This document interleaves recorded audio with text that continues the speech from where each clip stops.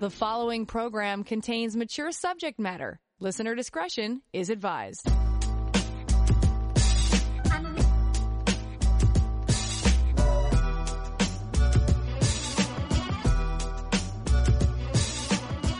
Turn us on, and the satisfaction's guaranteed. Frank discussion with passion on CJAD 800. Tonight on the program, I answer your questions about love, sex, and relationships. So if you've got something to share with me, you have something you want to talk out, then I'm happy to hear it out. 514-800 to text in. You can call in at 514-790-0800. And of course, you can always email me, which a lot of people have chosen to use as the avenue to reach me, is Lori at drlori.com. So I do have a bunch, and I apologize. Yesterday I left the pile of emails on my desk at home and just didn't have them, so couldn't get to your questions. So I apologize ahead of time. So here's one for you. I'm over 70 and still have strong sexual desires. My physical responses don't come close to matching my mental desires. The used to be almost instant erections and 20 minutes until ejaculation are a thing of the past. It's more like half to three-quarters of an erection that goes on and off, and then nearly completely limp after 45 minutes or so. Then the only way to orgasm is to receive oral sex that may take as long as an hour. Your poor partner. Of course, this completely exhausts my partner, or satisfy her first, which I always do, and go until I'm completely exhausted and never climaxed. I haven't vaginally climaxed in over a year. How do I wake up those once had physical capacities? Well, you're over 70, and what is happening to you? Guess what? As much as you're going to hate to hear this, is totally normal for a man in his 70s. Again, you have half to three-quarters of an erection. Generally, with three-quarters of an erection, you could penetrate, but maybe that doesn't help you. I'm not sure. But just to, most men in their 70s have exactly what you just described, half to three-quarters of an erection, when they compare the erection they had 20 years prior, when it would stand up at attention and would be instant, right? So as you get older, you no longer have those instant, spontaneous erections. Now you need direct stimulation in order to get it there. So staying healthy, which is important, or losing weight, maintaining your physical activity, eating right, all the things you need to do to maintain longevity is really important and a step in the right direction, which should help improve your energy, make you feel better, and all of that. And it does carry through into the bedroom. But it doesn't mean that you're over 70 and it happens simply because you're out of shape or anything like that. It can happen to men who are in perfect shape as well. So that's part of it. So what you may want to do is change the way you look at sex a little bit. So, okay, first things first, you can try medication to increase the blood flow to your penis. I think that's important. So you can ask your doctor to see if you're a candidate for medication to increase blood flow to the penis. You can use a penis pump, which also draws blood so that you get a firmer erection. So it's drawing more blood into the penis. The other thing is focus on foreplay and stop. Like, there's a time, I'm sure, in your life where if you had sex, the conclusion was the orgasm, and that's when you knew it was over. But as you get older, you have less of a need to ejaculate. So you may have sexual experiences where you won't. Your partner will, because women don't have that same that doesn't affect them in the same way. So your partner will have their orgasm, but you may just go until you just don't want to go anymore. And that's okay too. Like, you've got to know that all of this is within the range of normal. but there's certain things that you can certainly try to get that full on erection. But we have to adjust our expectations as we get older. I cover a lot of this stuff in my book, The Sex Bible for People Over 50, and I talk about all different avenues that people can explore. But I do talk about redefining sex, because oftentimes we hear sex, we think intercourse, and that's really not. That's not the only way to look at it. So, all right, another question. Can a man 21 years old whose penis is 3.9 inches to 4.3 inches get married and satisfy his partner sexually? Doesn't he need penis enlargement treatments or surgery? Is his penis too small? So that it's within the normal range, by the way. Like your average worldwide is around 5 inches erect. So I'm not even sure if you're measuring it erect, not erect, I don't know. But generally, that wouldn't be considered a particularly small penis. And nor does it have anything to do with getting married or satisfying your partner. There are no penis enlargement treatments. There are people who will try to sell you pills and potions and exercise programs and all kinds of things that you find on the internet. But guess what? It's all fraud. And they're all just trying to get your money, and it's basically snake oil. So none of this works. And then if there are surgeons who do any kind of enlargement surgeries, you're talking about thousands upon thousands of dollars, which could result in a deformed-looking penis to boot. So there's no way to go about this. There's just no way. Unfortunately, I know a lot of men seek out this kind of treatment or wanting to do something to enlarge their organ, but there's nothing actually that works. Now remember, you're talking about getting satisfying your partner, but most women do not orgasm through intercourse alone. They need your hands and your mouth and all these things that don't matter how big they are, to tell you the truth. So it isn't about the thrusting, it isn't about the intercourse that provides the most sexual stimulation for women, but rather the clitoral stimulation, which is outside the vagina, most that you can feel and see, and there's an internal structure as well. But most women need that direct clitoral stimulation, touching of the clitoris, which you feel on the outside with the fingers, the tongue, or a vibrator, or anything of the sort. It doesn't mean you shouldn't have intercourse, but you have to, because that makes you feel intimate and close and what have you, but it isn't the way to satisfy a partner. So there's lots more that you can do, and sometimes it's just getting informed about different ways of being sexual, that it's not all about intercourse. I think a lot of people just assume sex is intercourse, and that's just not the reality. Coming up, talking about answering a question about diabetes and erectile functioning. That's coming up next.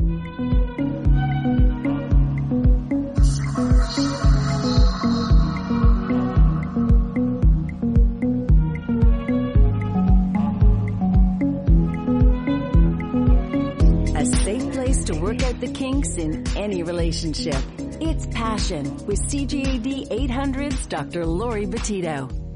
Trouble Tuesdays tonight. It's the one night out of the week I spend the whole hour answering your questions, so please get them in at 514-800.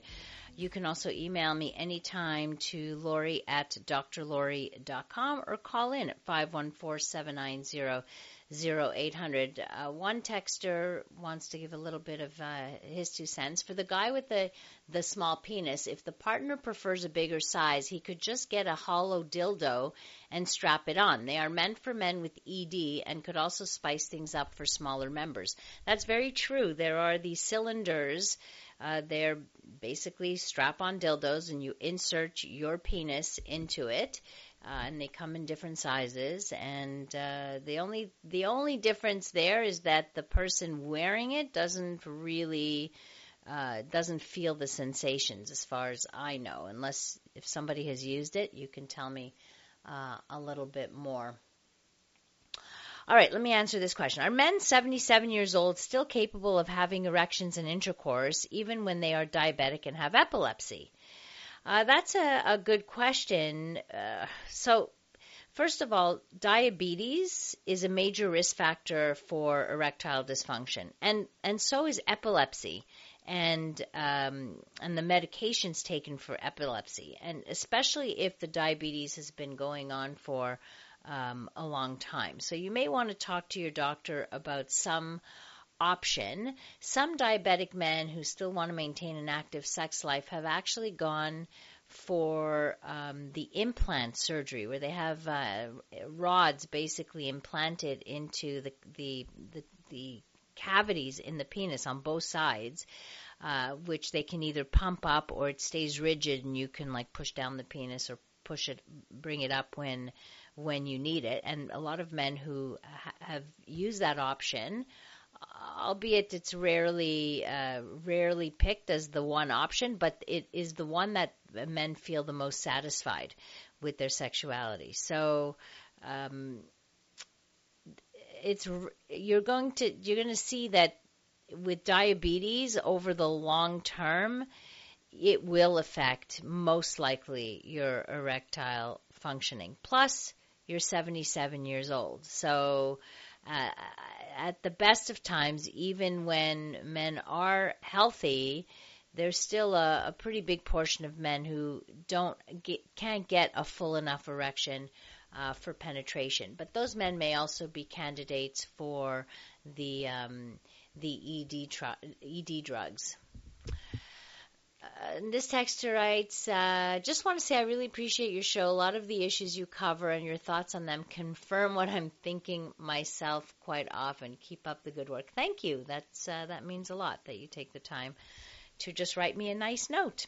514-800 to text in if you have a question, any question about sex, about your relationship. So I got this through email. I came to know you or about you through the YouTube video of TEDx Talks in Montreal. So just so if you don't know or not aware, if you go to YouTube and you just Google my name, Dr. Laurie Betito, and you do TEDx, I did do 2 TED Talks that are all out there that you could watch, one on female pleasure, another one on sex in long-term relationships, so that might be helpful to you. But anyway, let me just go on with this.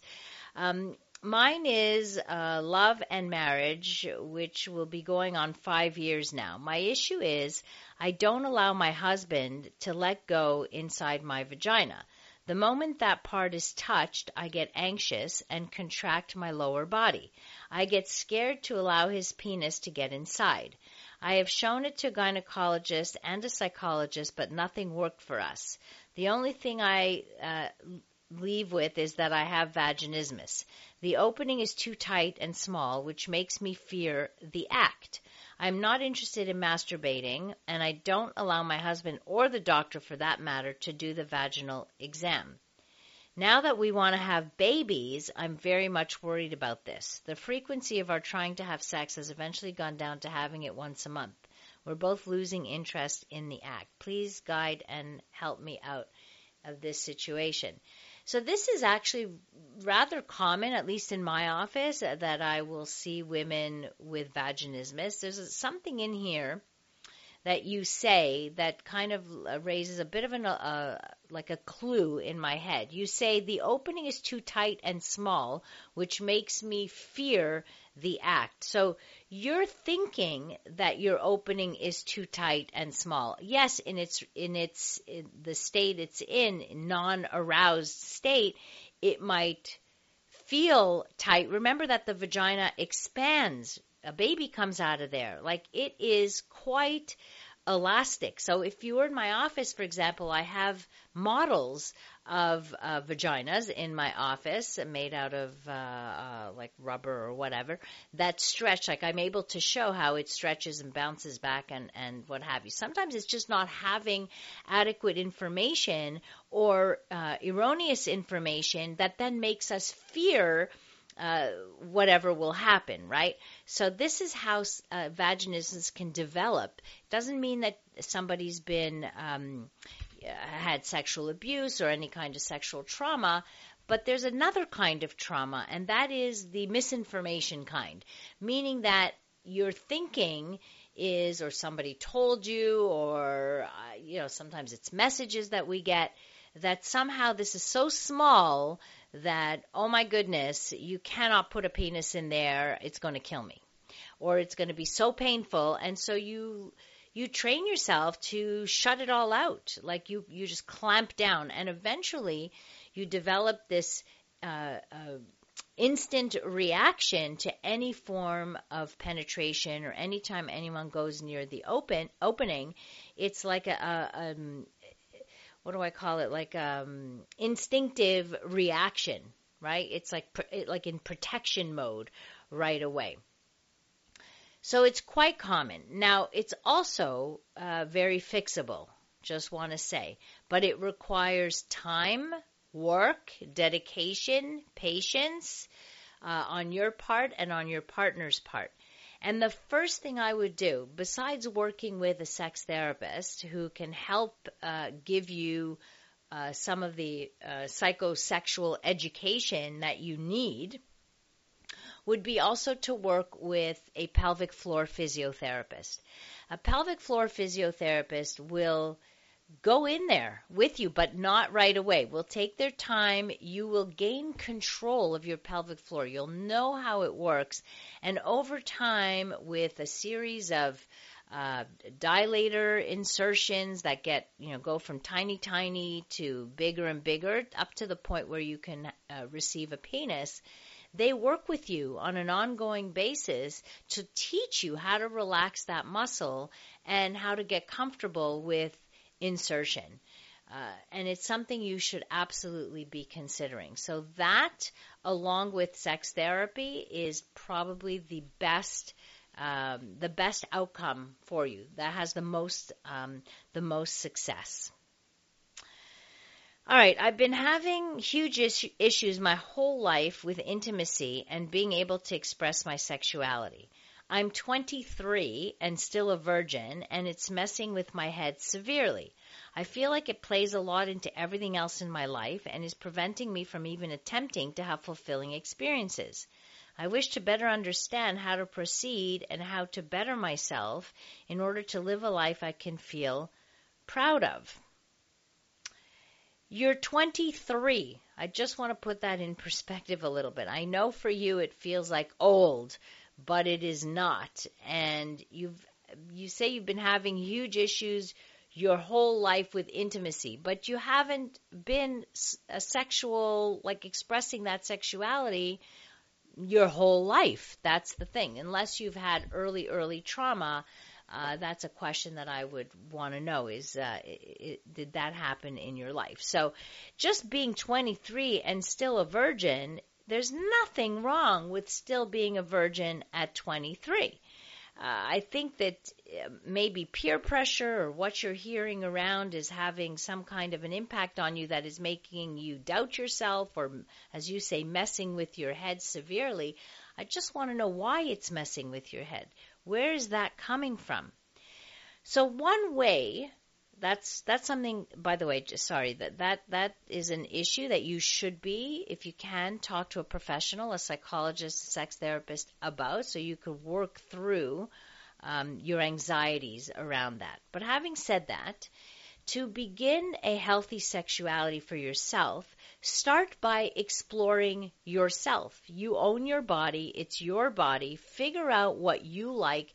Make yourself feel good. It's going to be very difficult to let someone else in there when you don't know how your own body works. So start by exploring yourself through masturbation. See what it is that feels good. Use your fingers, use your hands, use a vibrator if you want to, but get to know your body. That is definitely the first step in a healthy sexuality. And don't worry so much about still being a virgin at 23. You're not alone. Trust me when I tell you, you are not alone.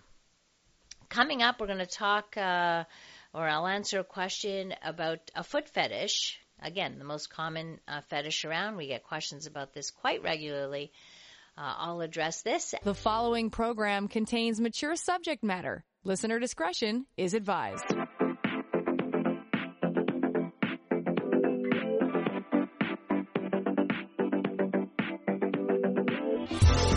From the pleasure and the politics to the hang-ups and the heartbreak, you're listening to Passion, CJAD 800. It's 514-800. So here's a question. Is it looked at as strange to have an obsession with women's feet? When I'm out in public in the summer, I find myself looking at women's feet. I feel so badly. I so badly want to compliment her on them, but not come off as creepy. I just plain out to have a full foot obsession since high school. What are your thoughts? So, foot fetish, I don't know where the origin is. Like, oftentimes, we try to look for the origins of these fetishes.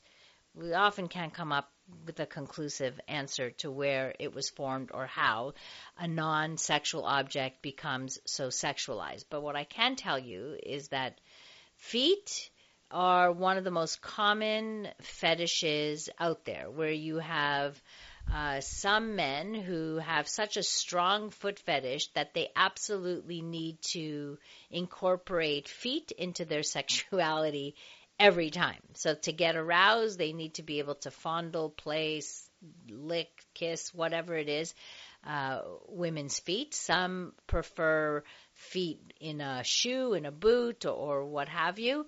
But this is rather common. Telling somebody, like, I can only imagine somebody coming up to me and saying, "Oh, you have lovely feet," and not, that would be the focus. It would, to me, it would be like, oh, okay, this person's obsessed with feet. I don't know how other people would feel, because I know this already.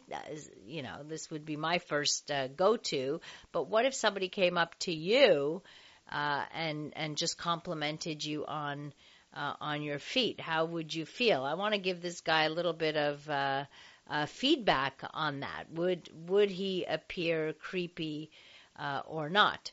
I'm not sure what you're doing with your foot obsession. Like, if you're not hurting anybody, and if you find partners that are willing to indulge you in some way, and like, it's not an issue. It's not like there's not anything. It's not about normal, abnormal, or anything like that. It's just a question of finding a partner who can indulge in that fantasy with you, or in that fetish with you.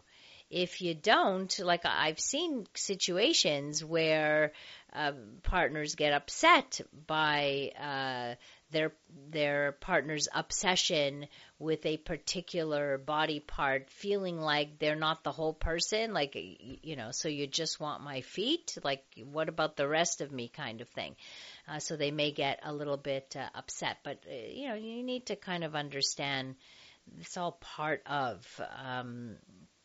If your obsession leads you to do things that are illegal, or that kind of crosses some lines, well, that's a different thing. Like, I'm thinking of other fetishes, like a dirty underwear fetish. I remember meeting a gentleman who used to he'd steal them from women's homes. Like, that's an illegal move, right? And you can get caught for that, and that's puts you in a very dangerous situation.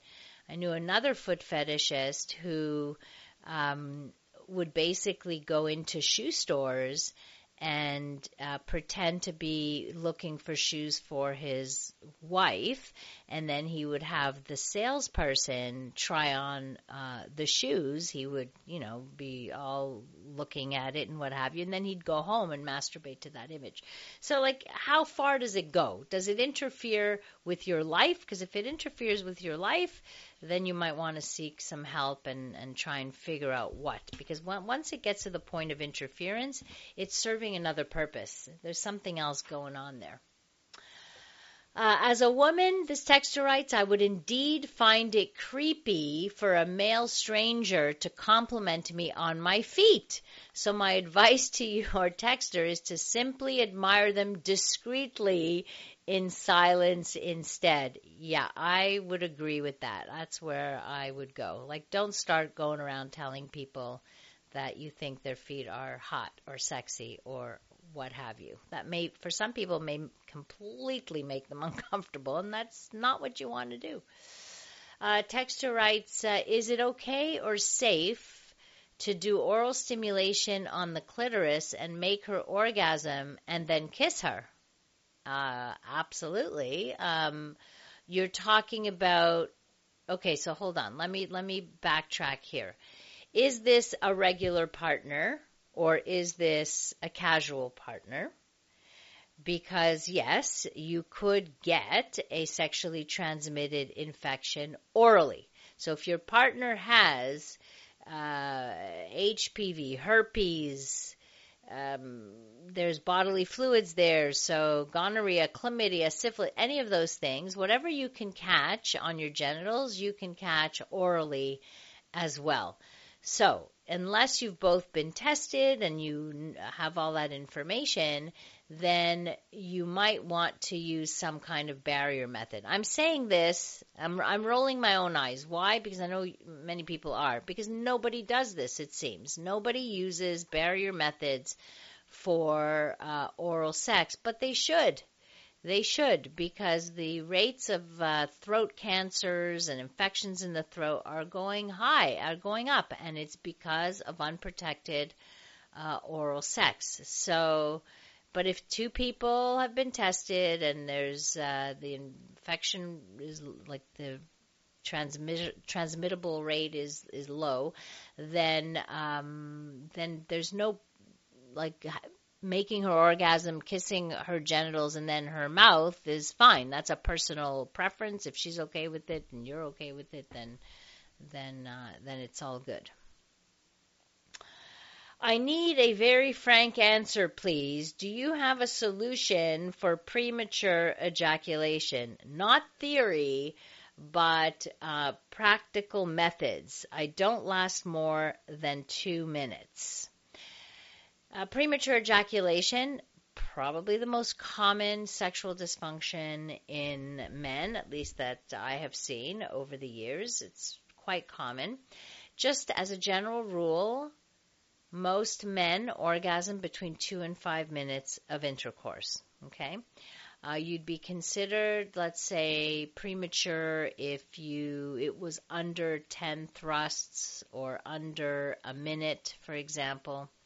So what can you do about this? So there's a few things you can try. First, you can try a numbing spray, which would numb out your penis a little bit so you could last longer. There's some on the market, one called Promescent. You can find it on social media. I've seen their ads there. Another thing to do is to focus on sensations. A lot of men tend to think that if they distract their minds, then they'll be able to prolong, but it actually has the reverse effect. So focus on the sensation so that you're aware of that moment of inevitability, that you can slow yourself down. So you have to learn how to pace, like slow yourself down, resume, slow yourself down, resume. This requires practice. If after all of this nothing works, then you can ask your doctor to prescribe a low-dose antidepressant. It's used off-label for this, meaning that the side effect of this low dose doesn't do anything for depression, but it does induce the side effects of delaying ejaculation. So that's something you can talk to your doctor about, for sure. Coming up, an interesting email about sex education and BDSM. That's coming up.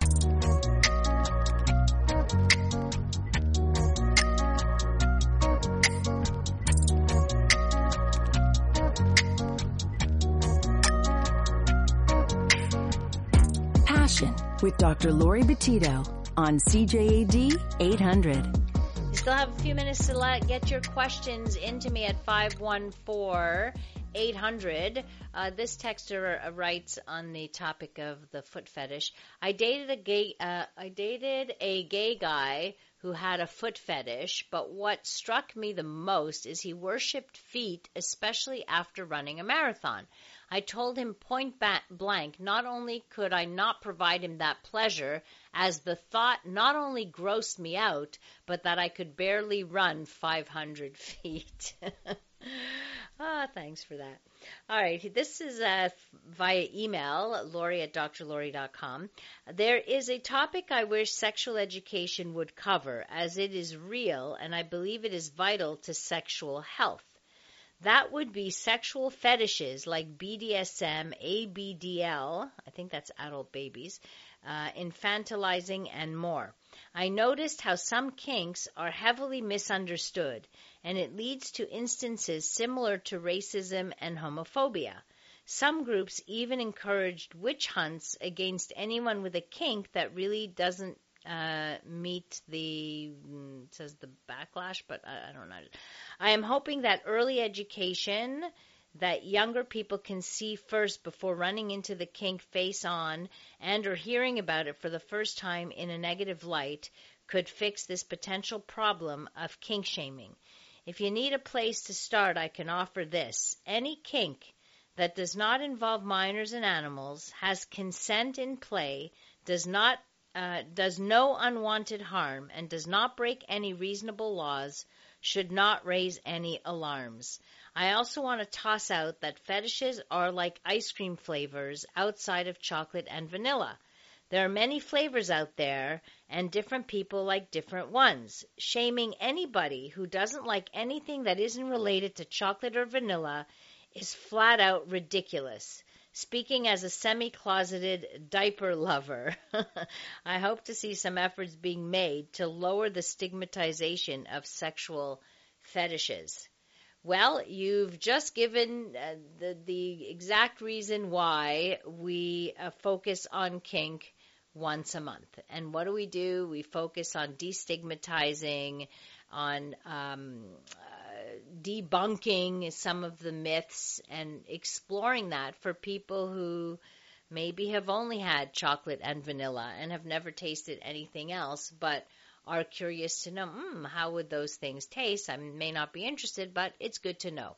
So thank you for that. And I just don't think that it would be very difficult to incorporate this kind of thing in like early sexual education, except to be able to when we talk about diversity, to older teenagers, when we talk about acceptance of diversity, that diversity comes in all, it doesn't just come in with the diversity of orientations or anything like that, or identities, but also in terms of sexual preferences. Another question about small penises. My penis is too small. Can I satisfy a woman or not? So same thing, same type of question. I don't know how big your penis is or too small, but chances are it's probably normal. Very few men are really small, like really that small.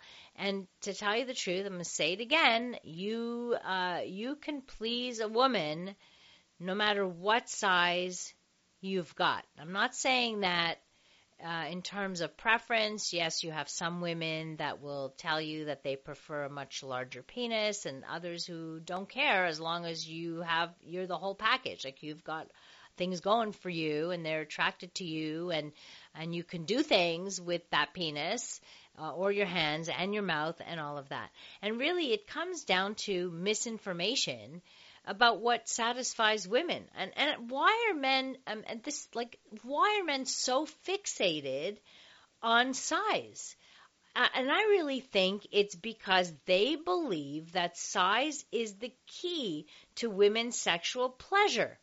That a woman needs a really big one to fill her up and drive her nuts.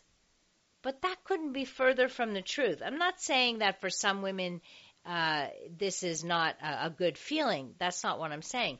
But to think that this is the way, and maybe it's because men get all their pleasure from inserting their penises into women. It doesn't matter how big their penises are.